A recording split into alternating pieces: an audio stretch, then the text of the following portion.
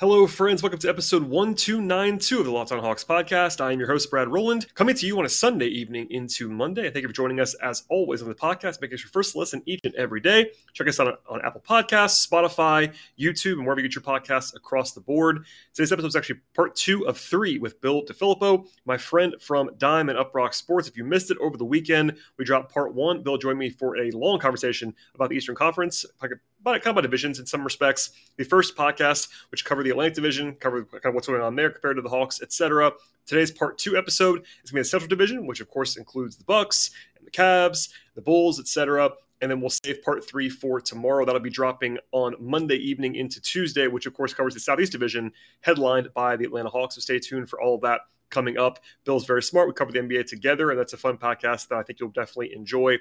Again, please subscribe to the show. We'll have more Hawk-centric content later on this week and into next week. The Doldrums are here, but we're never going to go anywhere on this podcast. We're always here 2, 3, 4 times per week, even in the offseason. So please stay tuned. Tell a friend about the podcast. After the intro, we'll come back with myself and Bill.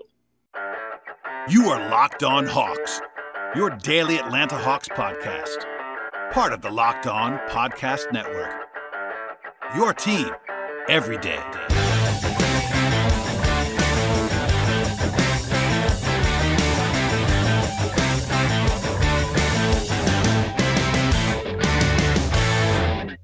Bill, we're still recording. This is part 2 of our extended conversation about the Eastern Conference. Welcome back. And this episode is going to center on the Central Division. And I don't know, it's interesting. There are not as many teams in this division that have like giant uncertainty. In fact, all 5 of these teams have over-unders on the board. We're making progress, Bill. Finally, 5 teams where we have a general idea of what's going to happen. Basically so. So, as we've done the first episode, by the way, if you listened to part 1, if you did not listen to part 1, I should say, that's still available for you. This is a podcast about the Central. And because of that, we're going to start with the team that is very clearly the best in the Central. That is the Milwaukee Bucks.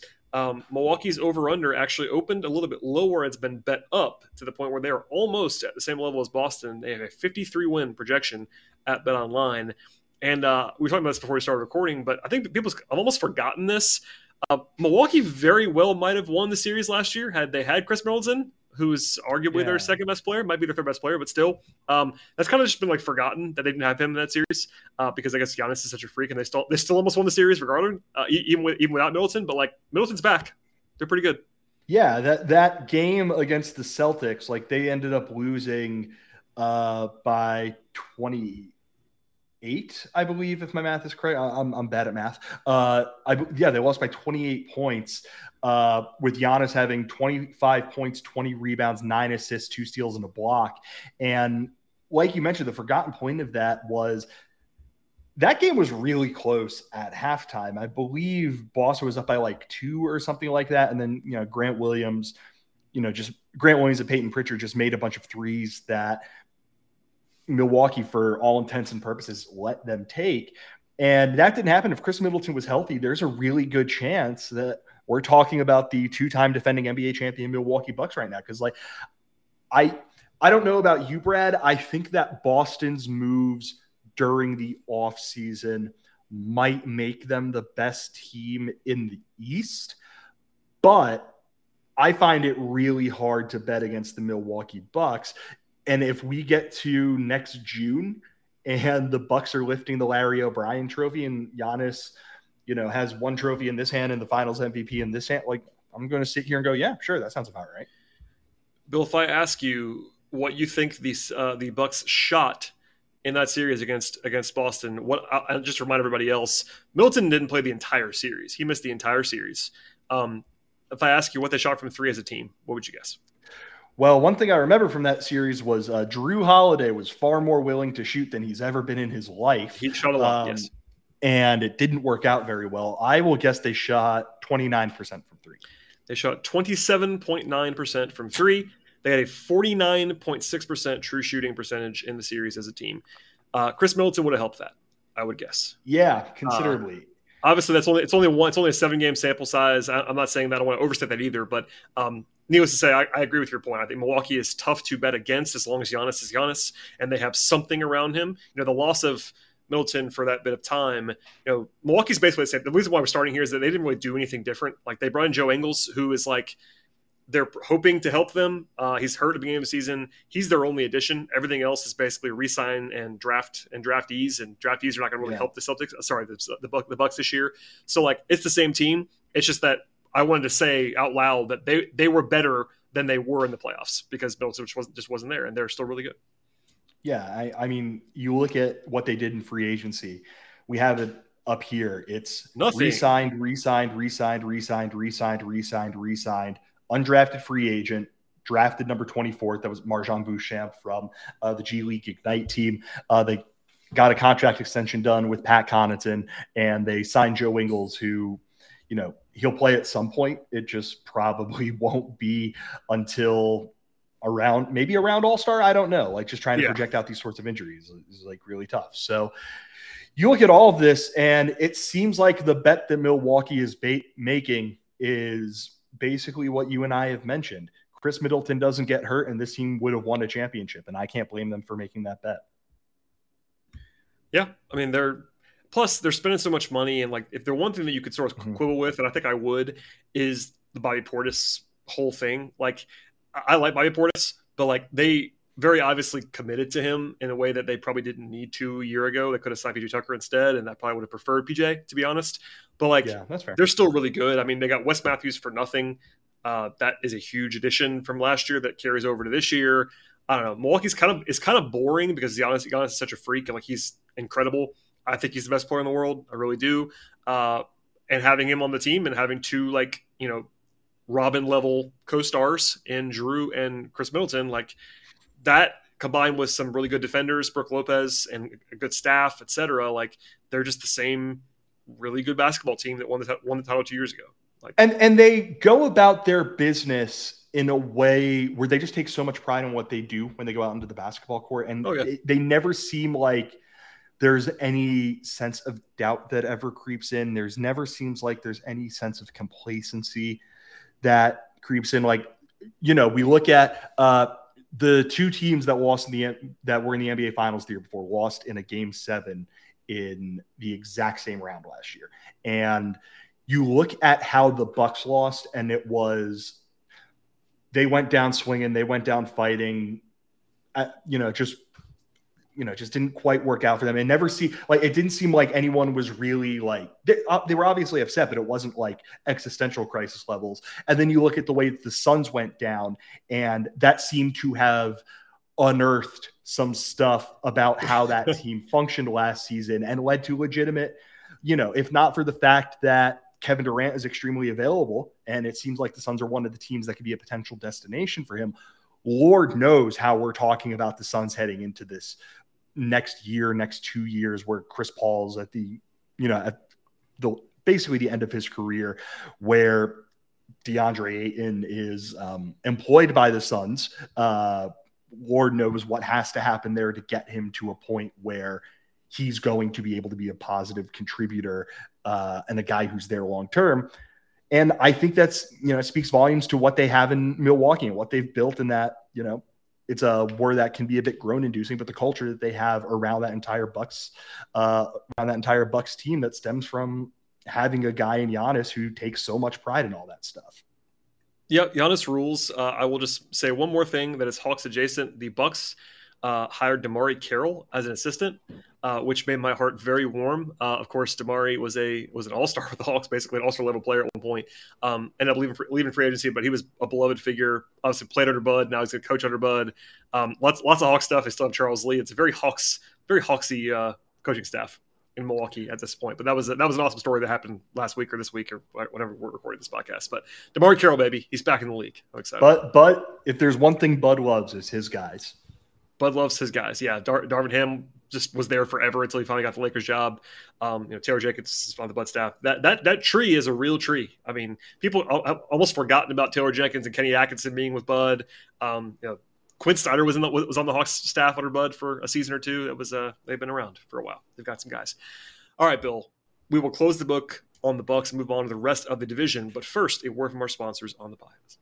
Today's show is brought to you by Built Bar. If you haven't tried the Puffs yet, you're depriving yourself of one of life's greatest joys. And guess what? There's a new flavor as well, and it's delicious. That's right, Built has done it again. Let me introduce you to that new flavor, and it's cookie dough chunk puffs. They have a light and chewy texture, real cookie dough chunks, and of course, they're covered in 100% real chocolate, as all Built Bars are. All the joys of eating cookie dough without all the hassle of having to make it. Plus, it's actually healthy for you as well. Cookie dough chunk puffs have 160 calories. They have a whopping 15 grams of protein in them as well. Run to Built.com right now, snag a box for yourself and the family. It'll be the perfect treat, or you can find a really good hiding place for just yourself, honestly. If you want to just keep them all to yourself, I would not blame you at all for that. Like all Built Bars, the new chunk puffs are healthy and tasty. What's great about Built is that all the bars have collagen protein as well.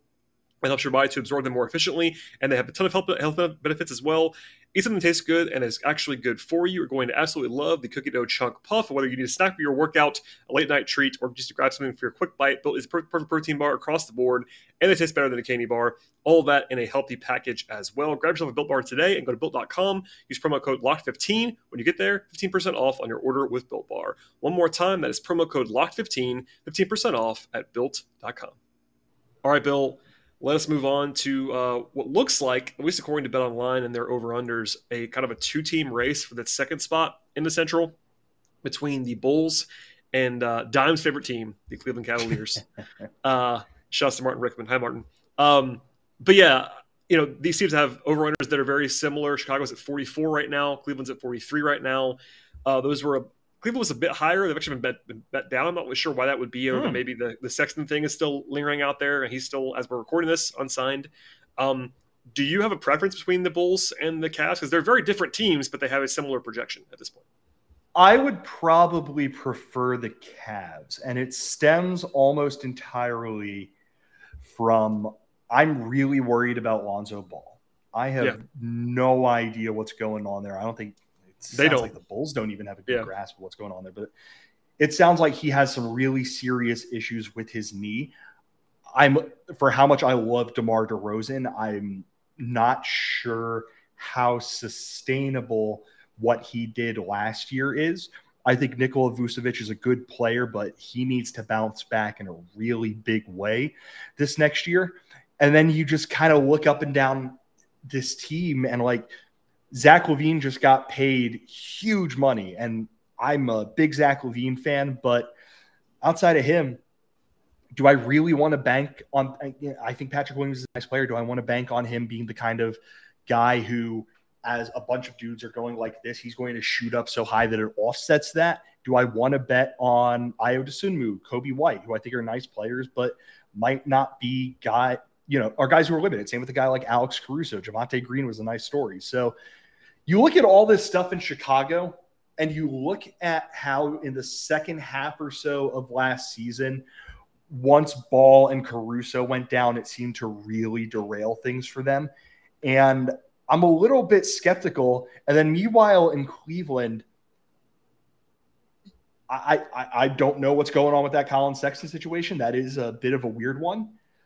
I have I have some skepticism about Karis LeVert as a player, but otherwise, I love Darius Garland. I love Evan Mobley. I love Jared Allen. I think Lauri Markkanen is a nice piece for them. I think Ochai Agbaji is going to be a good player for them, probably sooner rather than later. I still have some concern. Part of the reason I think they should probably pay Sexton would be wise to take a deal from them. I think they can use a guy next to Garland who can provide a little bit more scoring punch on the perimeter, but I really like what they are building there in Cleveland. And if I have to pick between those two teams, I'm more inclined to take them. What about yourself? Yeah, I lean Cleveland as well. I think people have kind of forgotten this too, that like Cleveland was genuinely stunning how good they were last year. They were excellent. They fell off late, and part of that was injury based, and of course they didn't look in the play-in. The Hawks kind of blew through them, and but they went from being projected as they were projected to be pretty bad last year. And then they suddenly were this like legitimate top 5, top 6 team in the East for most of the season. They tail off, but like, this is a nice foundation. And you're right. I mean, the 3 guys they have, Garland, Mobley, Allen, that's a heck of a foundation for them. I think that Sexton would help them. I've never been a huge Sexton guy necessarily, but I think that especially when Garland is off the floor, they could really use Sexton. We saw, I mean, that was, I guess, the theory behind getting Karis LeVert was to have him kind of be that guy. Karras is a Michigan guy. I'm not going to pile on. Not my favorite player in the league at this point, but like he's just not that good. And he's useful. Like he's got some traits that they can certainly take advantage of. But yeah, I think that's a pivot point there. They need Agbaji to be okay. They just need more shooting. I mean, rookies, I don't like relying on rookies, but he's probably going to play for them just because they're going to need his shooting out there. Mm-hmm. I do like them. I think it's more of a bet a little bit against Chicago. And you said it. I mean, DeMar, I was wrong about the DeRozan thing. A lot of people were. I was very wrong about that. I cannot imagine him doing that again. Like, he had the best year of his career by a wide margin at the age of 32. That does not usually happen. Now, could he do that again? Sure he could. He just did it. We watched him do it. So he could do it again. But you got to say, probably not going to be quite that good, you wouldn't think. And, like, yeah, they get Pat Williams for another year, but that's kind of their really only major thing that they did out, like, for the present. Like, they draft Dalen Terry, who I like a lot. They bring in Drummond, but, like, that helps them. But the Vooch thing is weird. I don't know. I never bought the Bulls thing last year. I never did, honestly, all the way through. So that's probably why I'm leaning Cleveland. But listen, these teams are close for a reason. Like, a lot of things could happen to change this. Like, if Pat Williams is awesome, the Bulls are going to be a lot better than I think they're going to be. And for Cleveland, if they have Garland, or if Mobley takes another leap and becomes Tim Duncan, like some people think he might be, that'd be the only way that they could do that. So I don't know. Neither one of them I could see touching Milwaukee as long as Giannis is alive. But like, there are at least two solid play-in teams, if not better than that. And like, there is a grouping that we'll probably touch on at the end. Like, there's probably five, maybe six locks to be like at least in the top 10, and then there's a group between like 6 and 12 that's kind of a mess. And I do like teams like Cleveland and Chicago better than like Washington and better than like New York. Yes, like they're better than that, but they're not as good for me as like Toronto or Atlanta. Like that's kind of where my tier break is after probably after Toronto. But we'll see. Yeah, I think that's reasonable. I mean, when you look at the East, I would very comfortably take Boston, Philly, Toronto, Milwaukee, Miami over both of those teams. I would probably take Atlanta over them. Big question mark in Brooklyn, so we won't even worry about that. Yeah, Brooklyn is a giant shrug. I have no idea. I mean, we talked about it on the last podcast, but they're the one team that it depends on. Because honestly, not to go back to this, but even if Brooklyn, if they trade KD for a package that's not just picks, they'll still be pretty good if they keep Kyrie. Yeah. So I think when you look at Chicago and Cleveland, the thing that they're banking on is we're going to be able to compete for potentially the 6th seed. We're going to be able to sneak into the very back of the playoffs. And if not, we're going to take solace in knowing that we can host a play. We will have 2 shots at making the playoffs. Both of them are going to be, if we get the 17th seed, both of them are going to be in our building. And I think that's fine. I mean, I think it's more fine for Cleveland because Cleveland is probably, their window to be a team that competes for an Eastern Conference championship is 5, 6 years, 7 years, whatever it is. It's a future-based thing. Not like they're not as much as they were good last year and kind of arrived a year early. The pressure on Cleveland to be like a contender level team this year is kind of not there. Yes. Chicago, guys meanwhile, they have to win now, and that's the problem with this is that if they had Lonzo, and that's the thing, I would be higher on Chicago if they had Lonzo, and if they have Lonzo and Lonzo's Lonzo, that really helps them because he does things that nobody else on that roster does. Like Caruso's a really good defender, but he's not the shooter that Lonzo is. Lonzo is the guy that kind of unlocks a lot of different things for them, and if he's not there, they're still fine. But to your point that you're about to make, I think like they don't have the upside. I don't see Chicago's upside on this roster, which is not where you want to be when you're kind of all in, like money wise. Right, and their entire situation is we basically have. I think DeMar is under contract for another 2 years. Like once DeMar is, they signed Levine too long term, but like they need like Levine is really good. He can't be your only guy. I mean that's right. The theory behind the team now is basically those 2 guys. And whatever else they and then get, and reset. And then reset whenever Vooch and DeMar's tenures are done there. Yep. It's tough. I will say this, kind of like you mentioned, when they have Caruso and Ball out there, the way just those two guys because I'm never going to be too terribly concerned about their offense. I think Zach LaVine's a really good offensive player. I think DeMar's a really good offensive player. Vooch is a good defensive center. Offensive. Offensive. I know. I know what you meant. I just want to make sure that's one of those ones that we need to make sure we correct. Yes. But the way that those two guys in Caruso and Ball transform, especially their point of attack defense on the perimeter, like when those two are out there, it just gives you a line of defense on the perimeter that when you take one of them out and you put in Ayo Dosunmu, Kobe White, whomever else you would potentially put out there, that one chain, even if you have the other guy out there, it just falls off entirely. And I think that's a huge thing for them. And I also while I admit all of that, I also don't like making that kind of a bet on a guy like Lonzo with his knee injuries and a guy like Caruso, who's just always seems to pick up one of the, last year was a little bit different because it was Grayson Allen, but he's a guy who will miss 4 or 5 games here and there with, a little hamstring pull or something like that. Yeah, no, these are obviously the two teams that can kind of challenge for the playoffs in this division. We'll get to why the other two probably can't in a moment. Maybe Detroit can get there. We'll see if they have a total blow up from the young guys. If Cade just makes another leap, then maybe they can do it. We'll get to that in a second. But I think that I would hear arguments on either side of Chicago and Cleveland.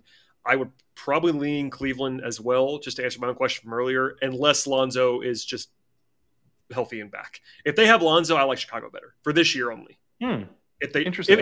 If Lonzo is Lonzo, and by the way, this is a small margin. Like, I'm not staking my anything on that, but without Lonzo, I think I would definitely lean Cleveland. If they have Lonzo, I would maybe lean a little bit further to Chicago, but that's a huge if, and I would guess that he's not healthy based on all of what we're hearing at this point. Right. What you're basically saying is Lonzo is the difference between which of these two teams has a shot at avoiding the play-in. Which and even then, I am not going to pick, barring something weird happening. I am probably not going to have either of them avoiding the play-in in my final projections. I'm pretty sure I know what my 6 is going to be in some order, and it's not going to be either one of those two teams. I think it's going to be Toronto and Atlanta along with the Big Four, at least the theoretical Big Four. But yeah, I think these teams at least can be looking in the mirror in October and like, all right, we could be the 6th seed. And that's not unrealistic at all for these teams. Chicago was there last year, and Cleveland was there for most of the way and then fell out. They were there. It's just that by the end, anybody that watched, as I know you did, that Chicago-Milwaukee series, we lost some time in our lives. That was a tough scene for the Bulls. So yeah. All right, let us move on to Detroit and Indiana. We'll group them together on some level, but Detroit is, for people like us that are sickos, one of the most interesting teams in the league. Mm-hmm. They are very, very young. And because of that, their over-under is, I think, like 27.5 still, despite a lot of talent on the roster. But just to put a snapshot on it, they traded away either their best player or second-best player from last year's team in Jeremy Grant.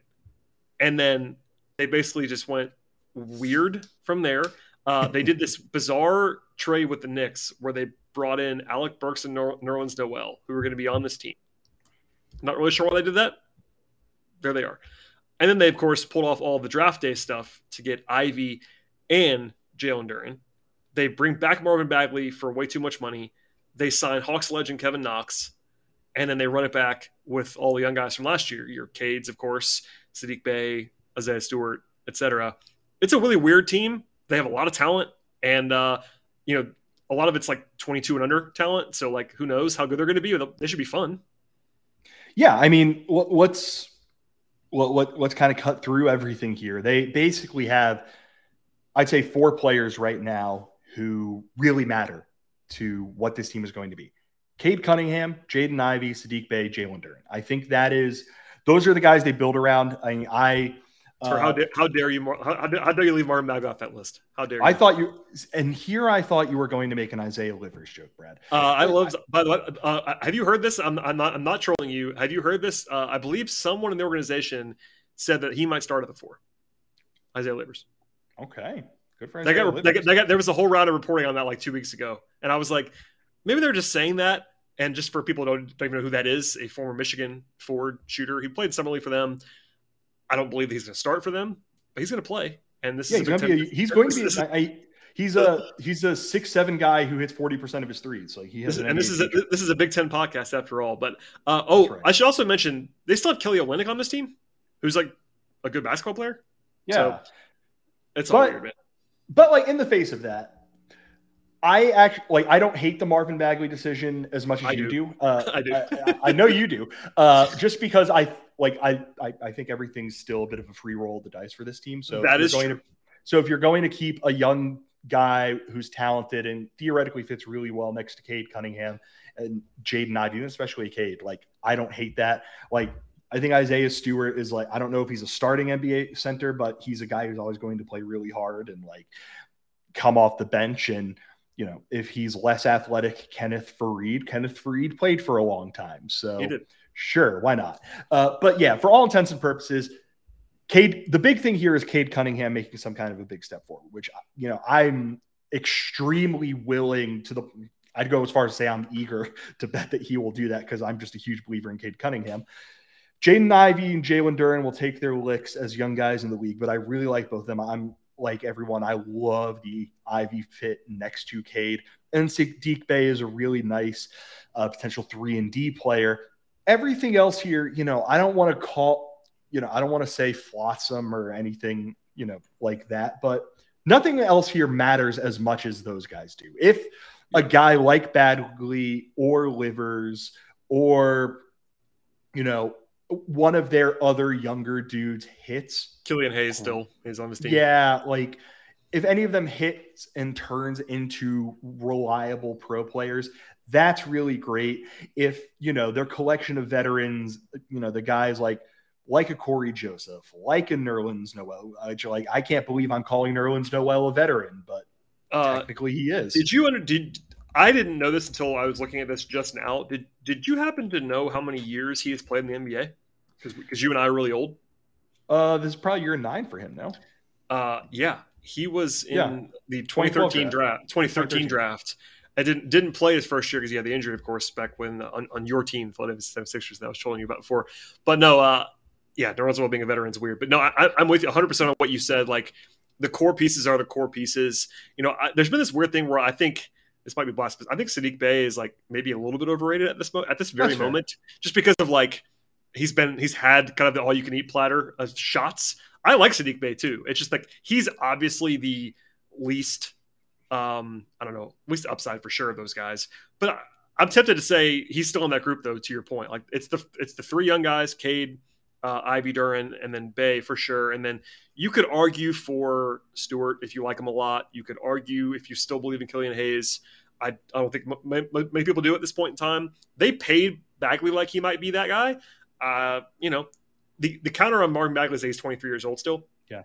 So I still like I think they're going to be tempted to play him, which is that's more my concern. Because you're fine with paying him. It's playing him that you have an issue with. Because like he doesn't really fit with Duren. He doesn't really fit with Stewart either. So it's like you play him with Olynyk, but then you're not playing Stewart or Duren when that's happening. So it's a little bit strange. Anyway, we don't have to go all the way down. But you and I are aligned on Cade. We love Cade. Ivy falling to them at 5 with no trade up is such a home run for them. I was not like in the 95th percentile of Jaden Ivey guys in the draft, but getting him at 5 is a home run. Like it is what it is. And I would have really, I don't know about you, I would have loved Keegan Murray on this team, but I think Ivy is just such a great fit next to Cade. That was the thing. And I was ultimately, I think, yeah. And ultimately, like everything, the thing that I listed those 4 players who are the ones I think matter. Number 1 above everything else that matters here is Cade Cunningham turns into an all-star. So yeah. No, I mean, you could certainly argue that Ivy has star upside. He does for sure, but I still would have Cade in a tier or 2 above him as a prospect at this moment. So yeah, the number 1 thing on this roster is what Cade does in year 2. Most guys who make that leap have made it in year 2 or something like that. Year 2, year 3, something like that. Ivy's going to be bad as a rookie, and that's not a shot at Ivy. The vast majority of rookies are bad, and even more so rookie guards who are one and done, and he's not a great shooter, etc. Like he has the kind of game of a guy who's not going to have a good rookie season. Yes. And that's not a problem for him. It doesn't matter that he's going to be bad. That's the upside of this team not being very good this year. But like, a guy who was a better prospect. Like Trae Young had kind of a disastrous rookie season in some ways, like performance-wise. He showed things, and we all kind of saw it, but like his efficiency numbers were terrible, and that's what happens for rookie guards. But if Cade becomes a star this year, that is the number one thing that have to happen. So we're on the same page there for sure. Yeah, and maybe Jaden Ivey can learn how to shoot from noted guy who is also on this team, Buddy Boeheim. Oh God in heaven! But listen, I'm just gonna say, in January of 2020, I said to somebody that Buddy Boeheim is going to get a cup of coffee in the NBA, and it's not official yet, but I am very close to being vindicated. He's on a two-way. Like their two ways are Buddy Boeheim and Braxton Key. What a bizarre duo of players, if you are a college basketball person like Bill and I are. But no, this is not Hamidou Diallo on this team. This is a team that just had a lot of. They have a lot of guys. A lot of guys on this team. It's a lot of guys who, Buddy Boeheim has a very, very good skill in his shooting. Hamidou Diallo has a very, very good skill in his athleticism. Like what they're banking on is that these very good skills are going to be a thing that opens a door to something else. And if it doesn't, oh well, you're not banking your entire franchise on Hamidou Diallo working out. He may not even play at all. We'll see. All right, we'll move on from there. Last team in this division is the Indiana Pacers, who are clearly rebuilding now. They had kind of I'm not even sure how to put it. They had kind of a season that like made them rebuild. Like early in the year last year, they were unlucky in point differential versus record, and they lost a bunch of close games. They ended up trading Sabonis in a deal that everyone would have done.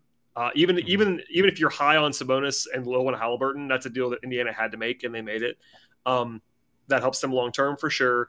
But like Miles Turner's on the team as we record this still. I don't know what's happening there. Buddy Hield's on this team, but for the most part, they are rebuilding. They traded Brogdon. They lose TJ Warren. Ricky Rubio's gone after he got swapped there. They bring in Ben Mathurin. That's the headliner of the offseason for them, besides just the overall teardown. Because look, this is a team right now where their best prospect is Tyrese Halliburton. Mm-hmm. Their next best prospect, you would imagine by their investment in him, is Ben Mathurin. They're hoping for their backcourt to be that long term. They still have Chris Duarte, he's a very old prospect, but he is a prospect still.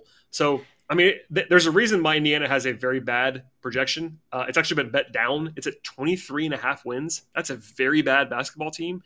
They have more talent than that right now on the team. Like if they have Miles Turner and played him every night and Buddy Hield, like they're better than this. I think 23.5 wins. But like, I think they're betting on people like them selling those guys at some point. Yeah, I mean, there was the report that came out of Indiana, and I believe was confirmed by some folks in Los Angeles, that they're one of the teams that was interested in. I don't even want to say interested in the deal with Russell Westbrook, because they weren't. They were interested in betting against the future of the Los Angeles Lakers by getting a pair of draft picks, and maybe they would not even maybe like I would wager that after that they would just buy Westbrook out and free, 100% chance. There is, I will go on record here. I might look stupid, old Texas Bills, whatever. There is a 100% chance if they trade Russell Westbrook, he's not playing for them. Yeah, no but I think that shows like just where the priorities lie for this team. Like, even Chris Duarte is a 25-year-old sophomore in the NBA. He still has potentially a decade of basketball ahead of him. It's not like they need to do anything to win right now. They have two guys who I think could help them win basketball games right now, Buddy Hield and Miles Turner, and they were very happy to trade both. Miles Turner has been on the trade block for seemingly my entire life. Well, he's John Collins. Him and John Collins should form their own franchise in Seattle, play together. They fit great together. But no, I look at the roster right now and their cap sheet right now. This is almost funnier. Their four highest paid players on the team for this season are as follows: Buddy Hield and Miles Turner are the only guys making more than $9 million on this team this year. Right? Can I guess the next two? Absolutely. Jalen Smith and TJ McConnell. McConnell is one of them. Smith is not. Daniel Tice is on this roster, making $8.7 million. So like their top four guys are those four guys. And listen, Turner is in a different class as a player than the other three guys, and he'll still a good player too. But like that tells you where they are as a team. Like they're not when two of your four guys that you're paying the most money to are bench guys who they kind of just got. Like McConnell, they love McConnell there. He's a guy who's been around there for a while. But Tice was a throw-in to make the money work on the Brogdon deal. Turner and Hield are obviously very available. And Jalen Smith, to your point, they just signed, but like they signed him to a very cheap contract. It's a speculative deal. They have guys like Aaron Nesmith on this team. They have Isaiah Jackson still, who they actually like. First round pick from 2 years ago.